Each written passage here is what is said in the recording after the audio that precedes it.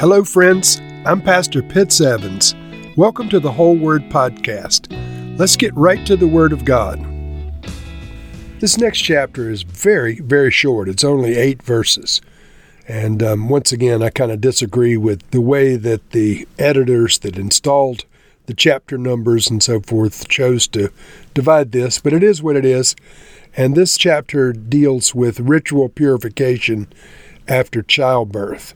And I'll have a few comments at the end, but let me just say in advance, some of the details contained in this chapter were adhered to by Mary and Joseph, the mother and father of Jesus in the New Testament. And I'll quote that passage for you in a few minutes. But as I read it, listen and see if you can catch the part that would have been applied to Jesus. And so Leviticus chapter 12, verse 1. The Lord said to Moses, "Say to the Israelites, a woman who becomes pregnant and gives birth to a son will be ceremonially unclean for 7 days, just as she is unclean during her monthly period.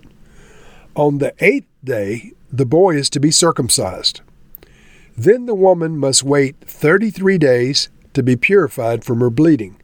She must not touch anything sacred or go to the sanctuary until the days of her purification are over.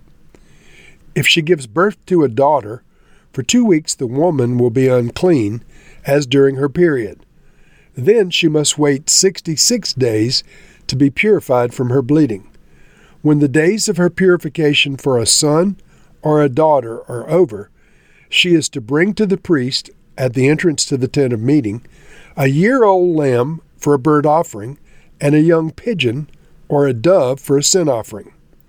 He shall offer them before the Lord to make atonement for her, and then she will be ceremonially clean from her flow of blood. These are the regulations for the woman who gives birth to a boy or a girl. But if she cannot afford a lamb, she is to bring 2 doves or 2 young pigeons, one for a burnt offering and the other for a sin offering. In this way, the priest will make atonement for her, and she will be clean." And so, as I mentioned, this applied to both Mary and Joseph, the parents of Jesus, and to Jesus himself. All of them were Jewish. Mary and Joseph were observant Jews. Jesus was an observant Jew. And so Jesus was born. His mother was ceremonially unclean for 7 days. But on the 8th day, the boy was to be circumcised, and Jesus was circumcised. Some have noted in the past that the first time Jesus shed his blood, it was in the covenant of circumcision. He entered into a covenant with God and his father, but he entered into a covenant with the Jewish people as well, the covenant of Abraham, the covenant of circumcision. And so Jesus was a Jewish boy. He was circumcised as a Jewish boy. His mother and dad were Jewish. And just quoting again from this chapter 12, Leviticus chapter 12, verse 3 says, "On the 8th day the boy is to be circumcised." Well, Jesus was indeed circumcised on the 8th day. But it has more to say that applied to Jesus. I'm reading from verse 6. "When the days of her purification for a son and daughter are over, she's to bring to the priest at the entrance of the tent of meeting a year-old lamb for a burnt offering, and a young pigeon or a dove for a sin offering. And then he shall offer them before the Lord." These are the regulations. Verse 8, "But if she cannot afford a lamb, she's to bring 2 doves or 2 young pigeons, one for the burnt offering and the other for the sin offering." So poor people were able to bring doves or pigeons instead of a lamb and a pigeon and a dove. So in the case of the mother and father of Jesus, of course, Joseph and Mary, the story is contained in all 4 of the Gospels of the birth of Jesus, but some more details appear in the Gospel of Luke than the others. In Luke chapter 2, verse 22, we read, "When the time came for the purification rites required by the law of Moses, Joseph and Mary took him to Jerusalem to present him to the Lord." Now, what were these purification rites required by the law of Moses? We just read them from Leviticus chapter 12. And so Mary was to wait 33 days to be purified after the birth of her son, and then to go and to present him at the temple along with the sacrifice.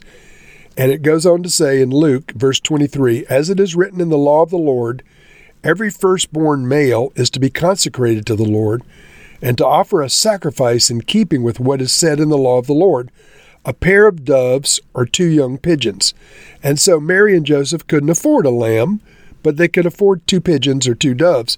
And this is what they presented for Jesus. And so our Lord and Savior was born into a Jewish family. He was a Jew, circumcised on the 8th day.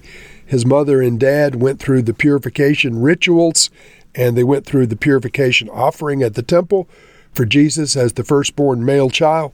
And all of these things were done so that Jesus could fulfill the entire law of Moses. So this chapter 12 of Leviticus was one of many that was applied in the life of Christ, our Savior. So, Lord, we thank you that once again you made provision for rich and poor alike to be obedient to your will and your word. Lord, whether we're rich today or poor, may we be obedient to your will.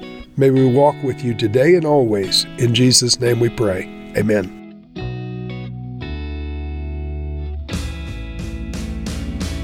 Thank you for listening to this episode of The Whole Word. It was brought to you by Whole Word Fellowship and the Northern Virginia House of Prayer.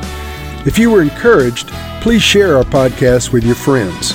We'd also appreciate it if you'd hit subscribe in your favorite podcast app and take a few moments to write a review. If you'd like more information on our church and our ministry, you can go to wholeword.net or wholewordpodcast.com for more information. Thank you again, and may the Lord Jesus bless you today and always.